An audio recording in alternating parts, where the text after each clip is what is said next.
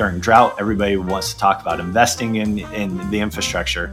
But then it gets wet and we stop talking about that. Then we have devastating floods, and people then now talk about the flooding infrastructure, but then we don't have a flood, and then that goes away.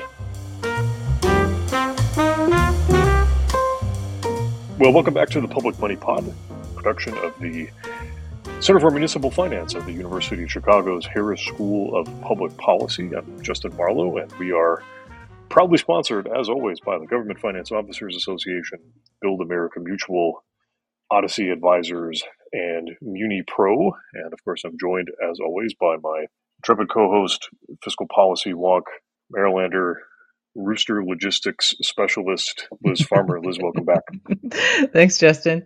Last time we recorded, I was doing that egg, the mystery of the disappearing egg experiment.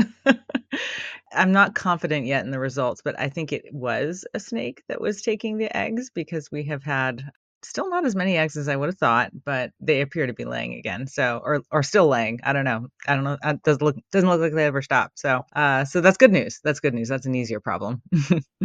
That certainly rules out one of the hypotheses. That's good. And as we know, the scientific inquiry can be a non-linear and often iterative process. So Indeed. Keep at it, and who knows what you might learn.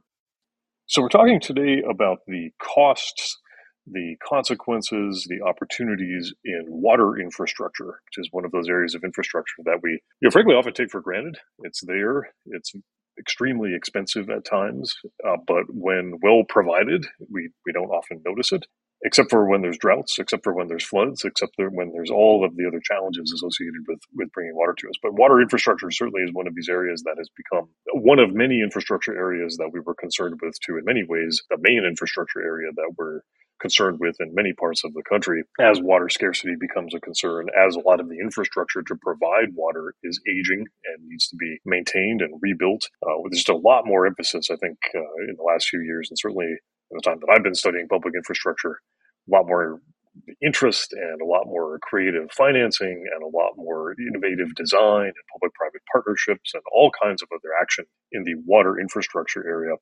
And we're going to be talking today to Josh Weimer from the Turlock, California Irrigation District about some of the really innovative steps that they've been taking with respect to evaporation, which is a big concern in irrigation systems and water systems generally. This interesting nexus of climate change, water scarcity, changing agricultural and other sorts of needs, all the kinds of issues that we tend to see when we talk about water infrastructure and how we finance and pay for water infrastructure. Liz, these are issues that are certainly familiar to you and all of your reporting on these things over the year. And of course, being a Californian, the idea of water infrastructure delivering water not just to consumers, but to agriculture and to other kinds of uses is nothing new, if not completely familiar to you. So tell us a little bit more about your experiences and some of your insights over the years on reporting on how we pay for and ultimately try to get the best out of our water infrastructure. Yeah, so there's a lot that states and localities do on the consumer messaging end. And, and I grew up during a period of a long drought in California, and we got like stuff sent home all the time with these little decals. Like I remember there was one decal that you could put on your bathroom mirror next to the sink, and it was like this little cartoon character saying, "Arrest a drip," and like handcuffs on the drip coming from the faucet. I mean, when we were starting the shower before the water fully warms up, you put in the tub to collect all the water and then take that out to the garden. I mean, this was just standard operating procedure that's ingrained in me still. I mean, we're on well water now. It's free. There's a lot of it. And I'm still I can't stand wasting water. Living in California is like that. And then there wasn't a drought anymore. And now that it's back, and when I'm going out there, I mean, you see it. It's people are taking out their lawns or putting in the rocks and the tall grasses or whatever, putting in the fake astroturf sometimes, which I'm a little iffy about. There's almost this cultural, like, I don't want to say shaming, but if you have a lawn, I mean, you're going to be judged.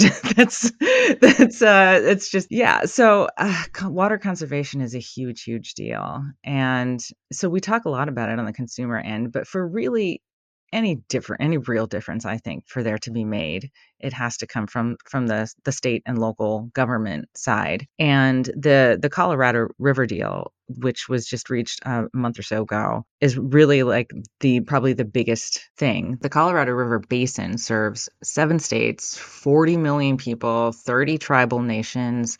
It is a huge source and focal point in terms of water conservation. And it's funny, I don't think California's flooding, so it's one or the other, but water conservation is going to be a huge part of maintaining life really out in the West and adjusting. And so we don't talk about it enough I think on the government side in terms of putting in the infrastructure that will make water conservation applicable to a mass area. Consumers can only do so much. Some people are always going to have their lawns and swimming pools and whatever.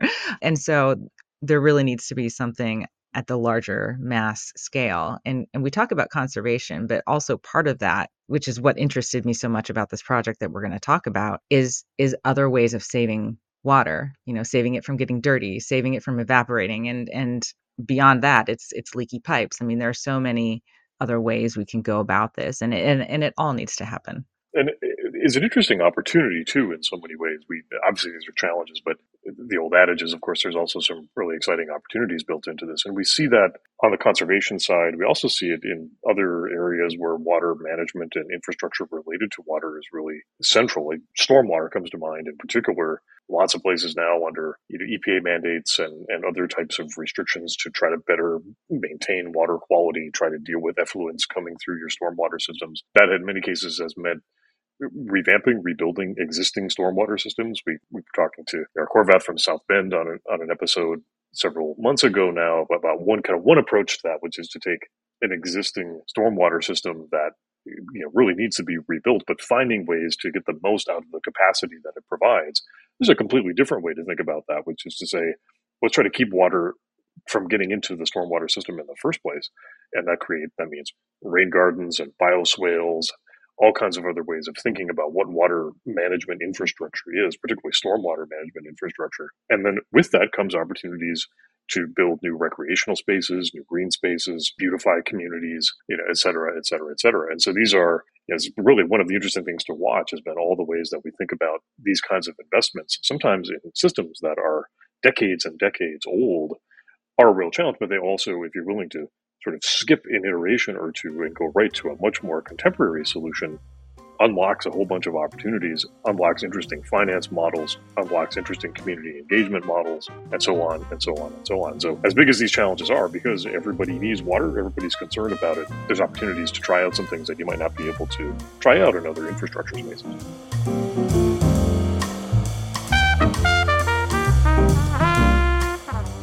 Well, we're pleased to welcome to the Public Money Pod Josh Weimer, who is the External Affairs Manager for the Turlock, California Irrigation District. Thanks so much for joining us here on the Public Money Pod.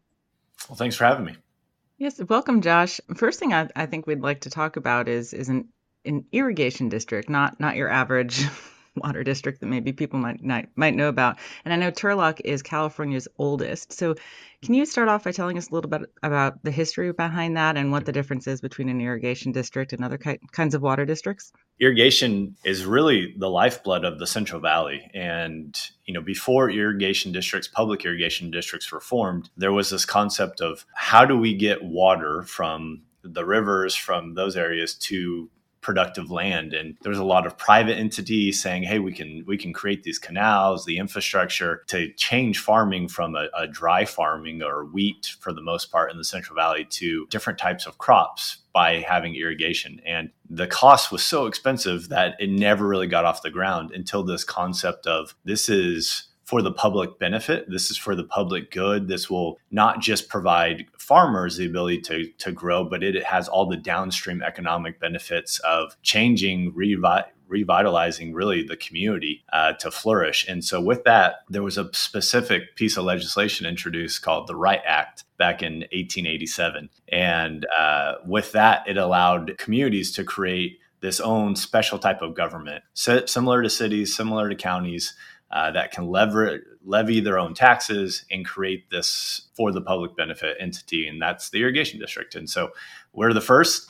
And that was 136 years ago. And our community really has been transformed by bringing irrigation water to our landscape.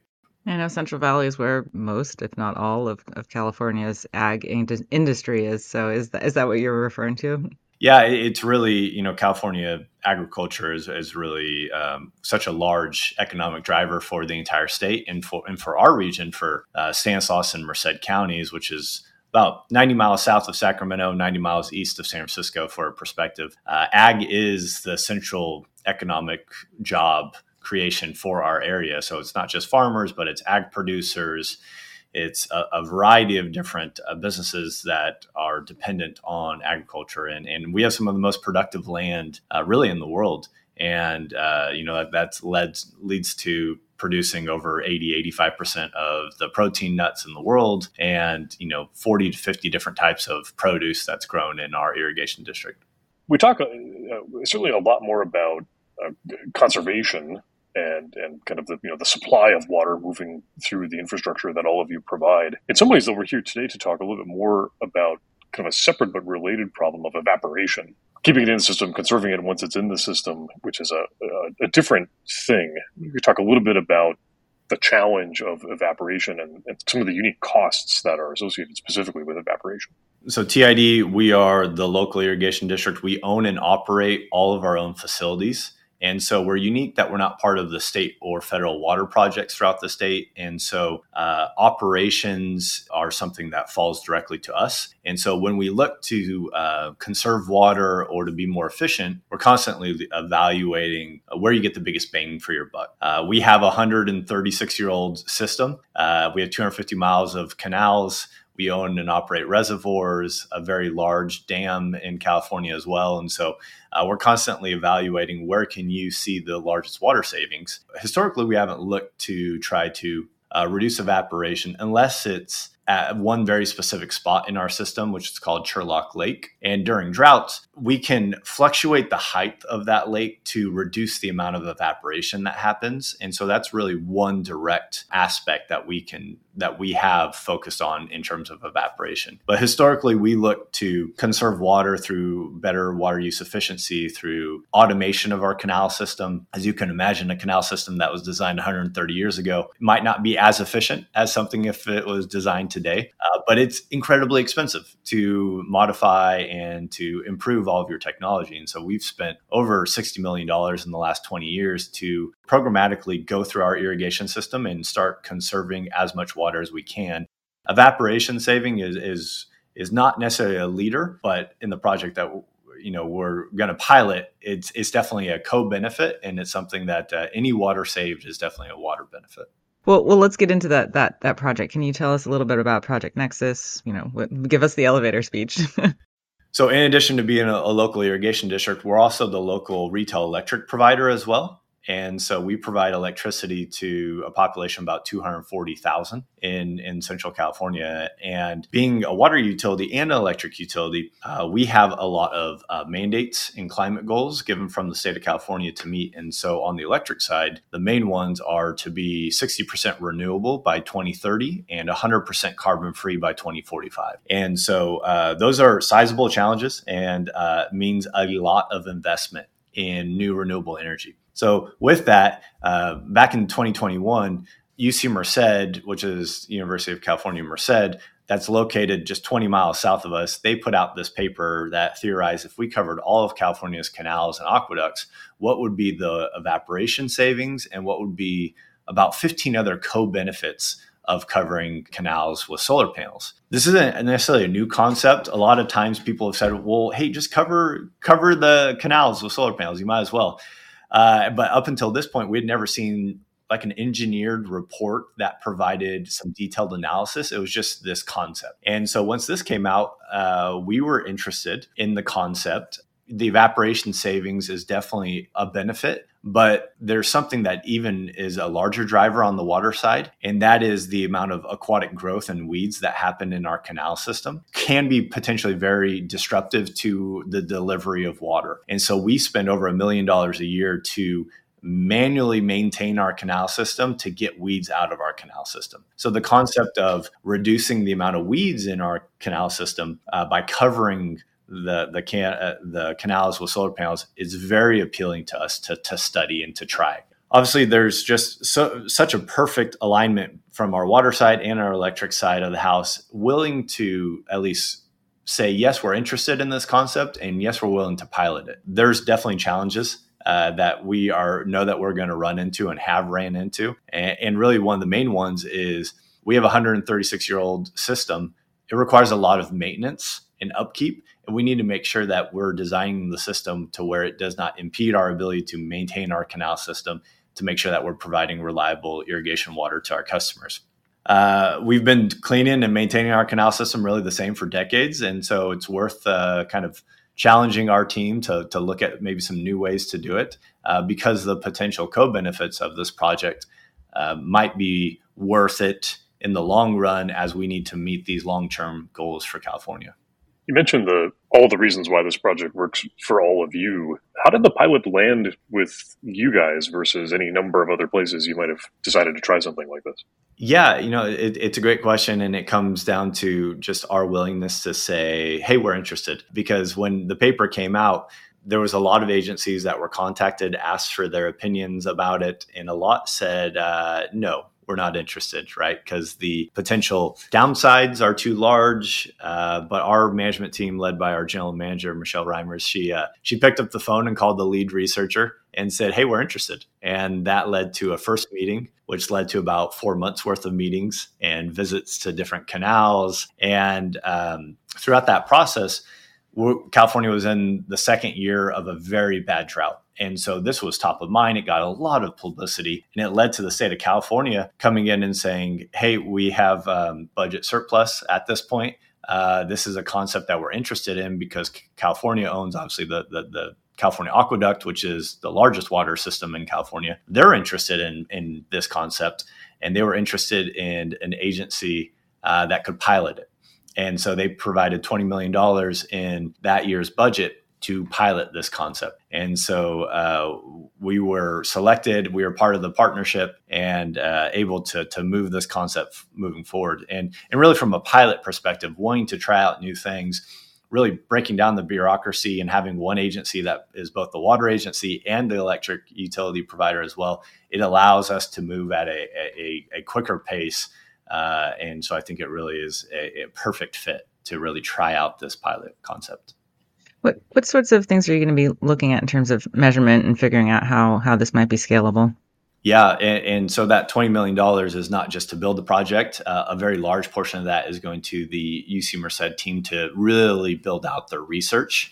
And so they're going to be studying all aspects of this project from a research perspective. So the evaporation benefits, the renewable energy generation, because the paper theorizes that by covering the canals, you're actually cooling the ambient air temperature under the solar panels, and therefore making them more efficient. And so they're going to be studying that concept. And then from a constructability standpoint, we're going to be studying all aspects of the construction process to figure out really what is the feasible way to do this.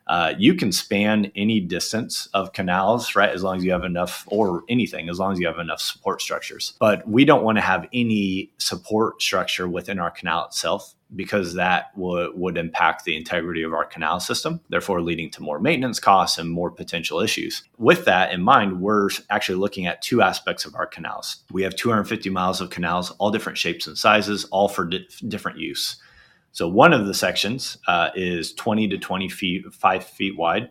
And this is more your canals that run right along farmers' properties where they take the water directly. This is what we call like a distribution canal, a smaller section of our canal. But then further up the system, we have what we call the main canal, and that's 110 feet wide. So it's very wide. It's really similar to the state of California's aqueduct system. And we're going to be spanning that. And so as you can imagine, the technology to span the narrow is very different from the wide. We're designing a system to span that. And so the paper that UC Merced came up with was a concept of using suspension cables rather than steel. So a couple of benefits of that is reducing the amount of steel, reduces the amount of weight, and in theory should reduce the cost. And so that's something that we're studying there. We've ran into some engineering delays because it is spanning such a large width. It is proving to be a little difficult, but we should be tomorrow, August 1st, receiving all of the contractor bids for the project. So we're really getting close to actually figuring out, we have the engineering designs, now the contractors are responding to us. So we should know in the coming month how much we're going to be able to build and that construction timeline. So we're getting really close to being able to break ground in November. Yeah, it sounds like an interesting combination of some old school infrastructure and some new school infrastructure all kind of coming together at the same time. You mentioned earlier the emphasis on scalability. Fast forward a bit, if this works, or certainly pieces of what you'll be installing work, what are the broader implications of that, certainly statewide, but also just in general for thinking about this problem of the challenge of evaporation and some of the cost considerations, especially around dealing with evaporation? The potential of this project is why this Project Nexus pilot is so interesting to so many different agencies, right? Because it seems like a no-brainer. It seems like, well, we have all of these canals. We have this previously disturbed land. We should be kind of from a land use perspective, how can we already utilize the land that's disturbed from an environmental perspective? And when there's co-benefits attached, what should we be doing there? Which is kind of the lens that we're looking at. So from the evaporation potential, the UC Merced paper said that if you cover all of California's canals and aqueducts, which frankly is probably not going to happen because that's probably not the best use of the space and every canal is going to have different construction. But they theorize if you covered all that, that would be a 63 billion gallons of water saved every year. Right. And so that's a sizable amount of water. And then after the paper, they did some calculations and looked at the amount of renewable energy that could be generated. And it was sizable.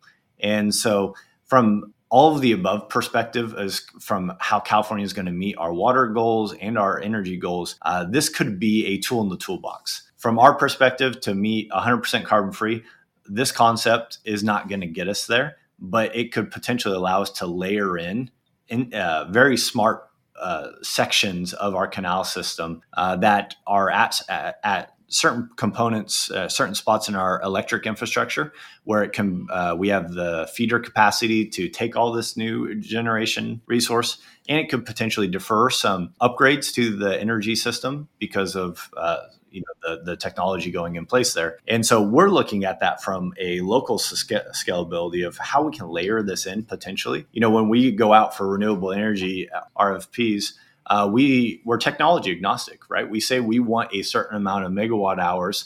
Let's see what people say. A lot of times they come with solar farms or wind farms outside of our service territory. And so this might allow for some of that technology inside our service territory, which has a huge benefit.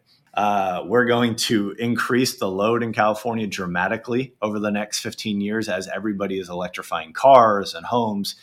Our need for energy is only going to go up. Our grid is already stressed as the last 3 summers and heat waves have shown. And so we need to add more transmission into our system, but we're also going to need to add more generation spread throughout the state. And so if you just develop more and more solar farms in the desert, you're going to have to move all of that power from the generation point to the end user. Like, I think that's the interesting conversation to have here is, if we need to build all of that new renewable energy, some estimates say that that's 4 million acres of solar throughout California to do that. That's a huge footprint, but also not all of California lives next to those solar panels. So we need to be able to move that power. And so the idea, and I think that this happens a lot in terms of renewable energy or really anything, is the developers of one technology kind of view that as it's the single solution for everything, whether that's utility scale, whether that's rooftop solar, whether that's offshore wind.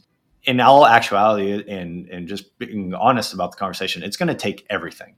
And so that's how we kind of look at all the technology of saying this might be a tool in the toolbox. We're not going to cover all 250 miles of canals, but we're going to have a very detailed scalability report from UC Merced that's going to look at all of our canal system and say, hey, here's some aspects, some areas of your canals that you should maybe consider. covering. And so that's definitely something that we're looking at. But from the potential benefits, it's not just for California, right? This is every society, every country in the world moves water from a point to the end user. We've had conversations with people from New Zealand to Romania to Moldova to Germany. Everybody is interested in this concept because it seems like a no-brainer. Okay, hey, we have these open canals. Why don't we look at doing it? And so they're very interested to see our results. The water agencies are very interested to know what issues we run into so that they can avoid those in the future. And so we're open to be that test bed. It should be generating power by the end of Q2 in 2024. And then about a year, 2 years after, we'll get all of the technical data from UC Merced. They'll be publishing papers and really talking about all of those details. And so this is a public project. And so all the information is going to be public, and people are going to be able to take that information, look at it, and evaluate for themselves. Is this something that makes sense based off of what they're trying to solve for? Obviously, having the synergies between the irrigation district as a water provider, but also as an electric utility, makes this an especially good fit for all of you.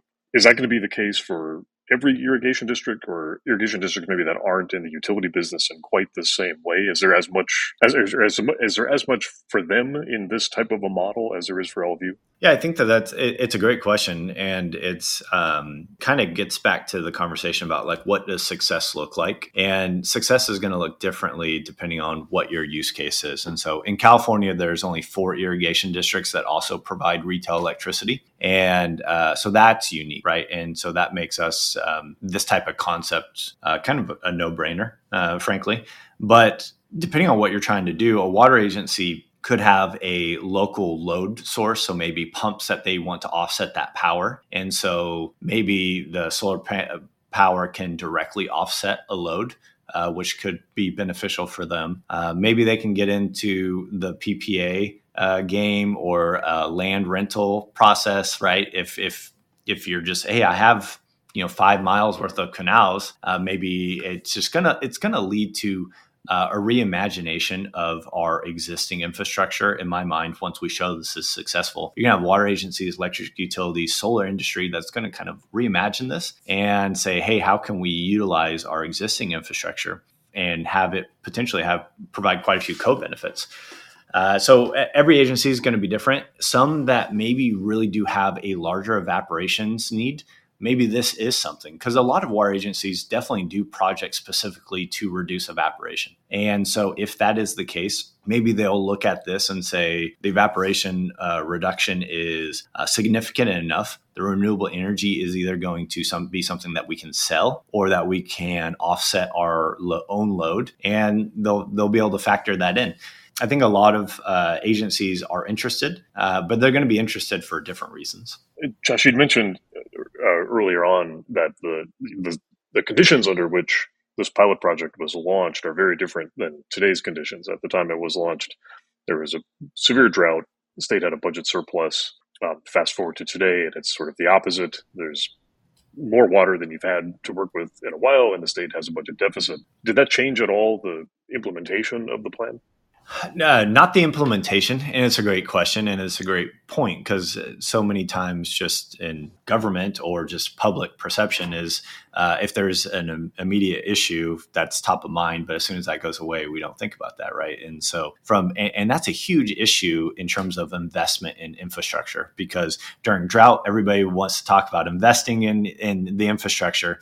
But then it gets wet and we stop talking about that. Then we have devastating floods, and people then now talk about the flooding infrastructure, but then we don't have a flood, and then that goes away. That's what we do constantly, right? We're planning for both drought and flood constantly. Today we could be, and this was the exact issue that happened last December.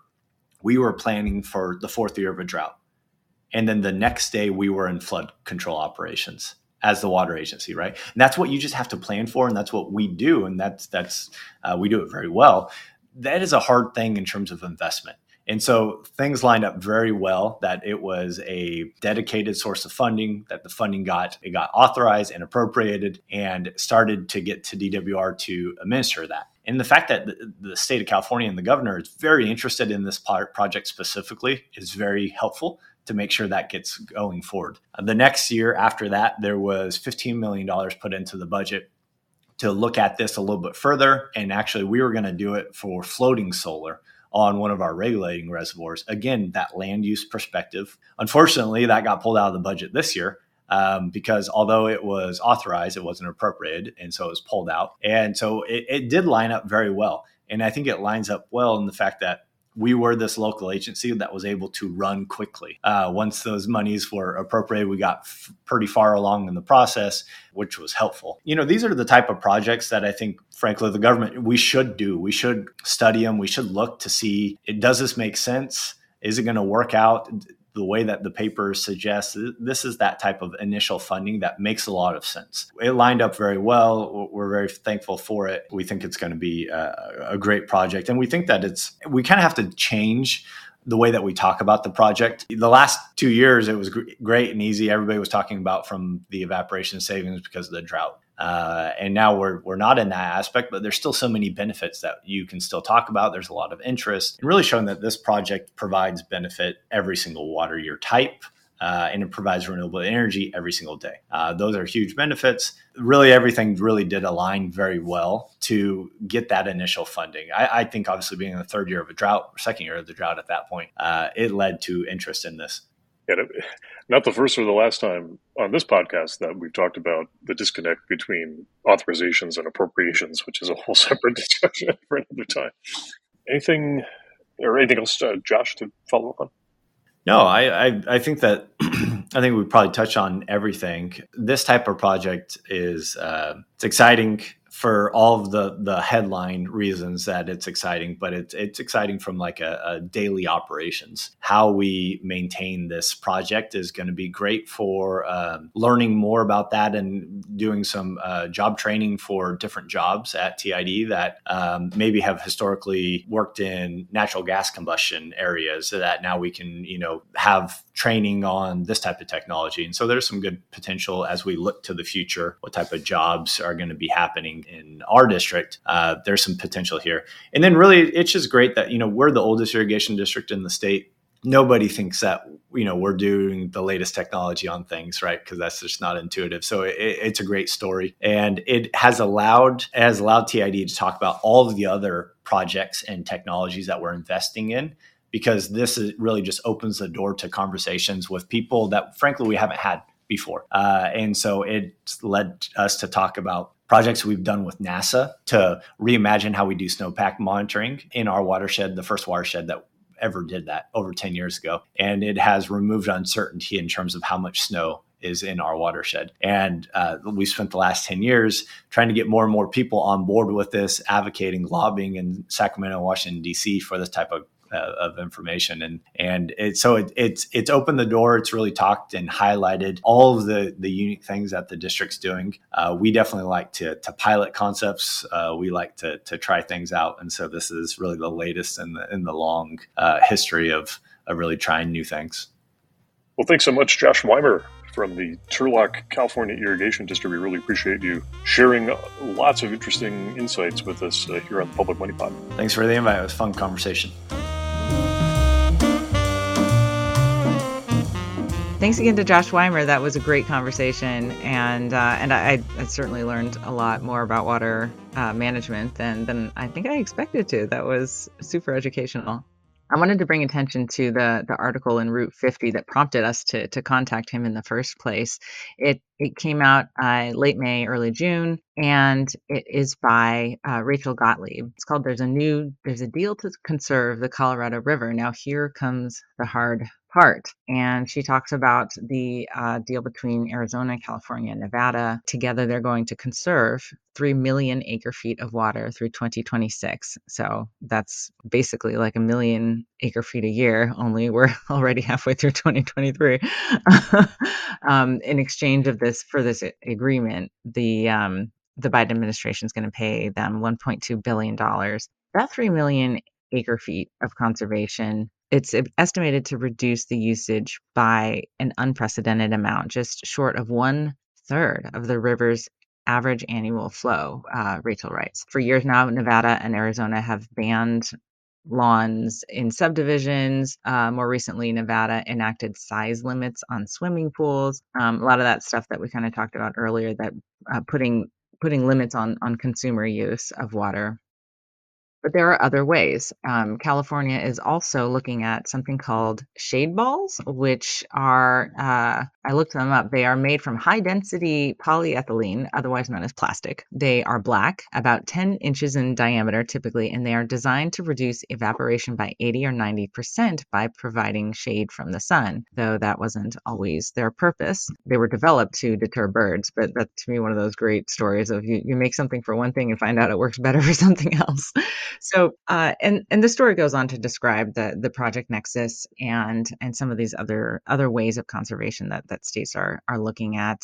Trees is another one, cutting down, and for California and states in the West, that has the double effect of trees absorb a lot of water, and taking them down can help conserve that water and also reduce the chance of wildfire risk. So there's a lot of different things, and what strikes me about this is there's no one solution. And even when you talk about water conservation, it's not even just like using less water at the tap. There's a whole bunch of other ways to do so, and many of those ways can also conserve taxpayer dollars, which is like the 1-2 punch I think everybody loves. That's the twofer in public finance. So it fascinates me that there's a lot to do, a lot to navigate here between, and the multi-state effort really is so necessary. It almost reminds me of the Paris climate accords. Like if everyone doesn't jump on, it's just not going to work as well. So what are your takeaways from reading this, Justin? Yeah, it was really interesting, and of course, always nice to be able to highlight good work from our friends at Route 50. It really reinforced a point that Josh made in the conversation we had with him, which was that these really are going to be very localized solutions. That the infrastructure questions and the infrastructure solutions and the financing solutions that emerge really are going to vary a lot from one place to the next. I do think we tend to think of these questions around conservation and sustainability more generally as being kind of top down and not maybe one size fits all, but there being a relatively limited number of options available. But in fact, when you get into it at the ground level, just as I think this story makes clear, and as Josh explained to us too, there's every irrigation district is probably going to approach this a little bit differently. Every local government, every community even, is going to have to think a little bit differently about exactly what sorts of tools they want to deploy in the name of improving conservation. And fortunately, there's more tools than ever. There's more financing methods than ever. A lot of this stuff seems like it's going to lend itself to public-private partnerships, different ways of engaging, whether it's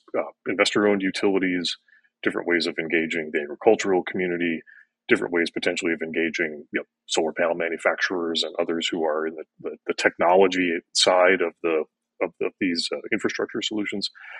Lots of really wonderful opportunities for those who can be creative and flexible and pragmatic in thinking about the financing. But that's really the challenge, right? We're in kind of a brave new world here, and it's going to require finance folks who are nimble and adaptable and can think outside the box, as cliche as that might sound, to be able to get a lot of these kinds of projects done, because it's going to be a little bit different everywhere you go.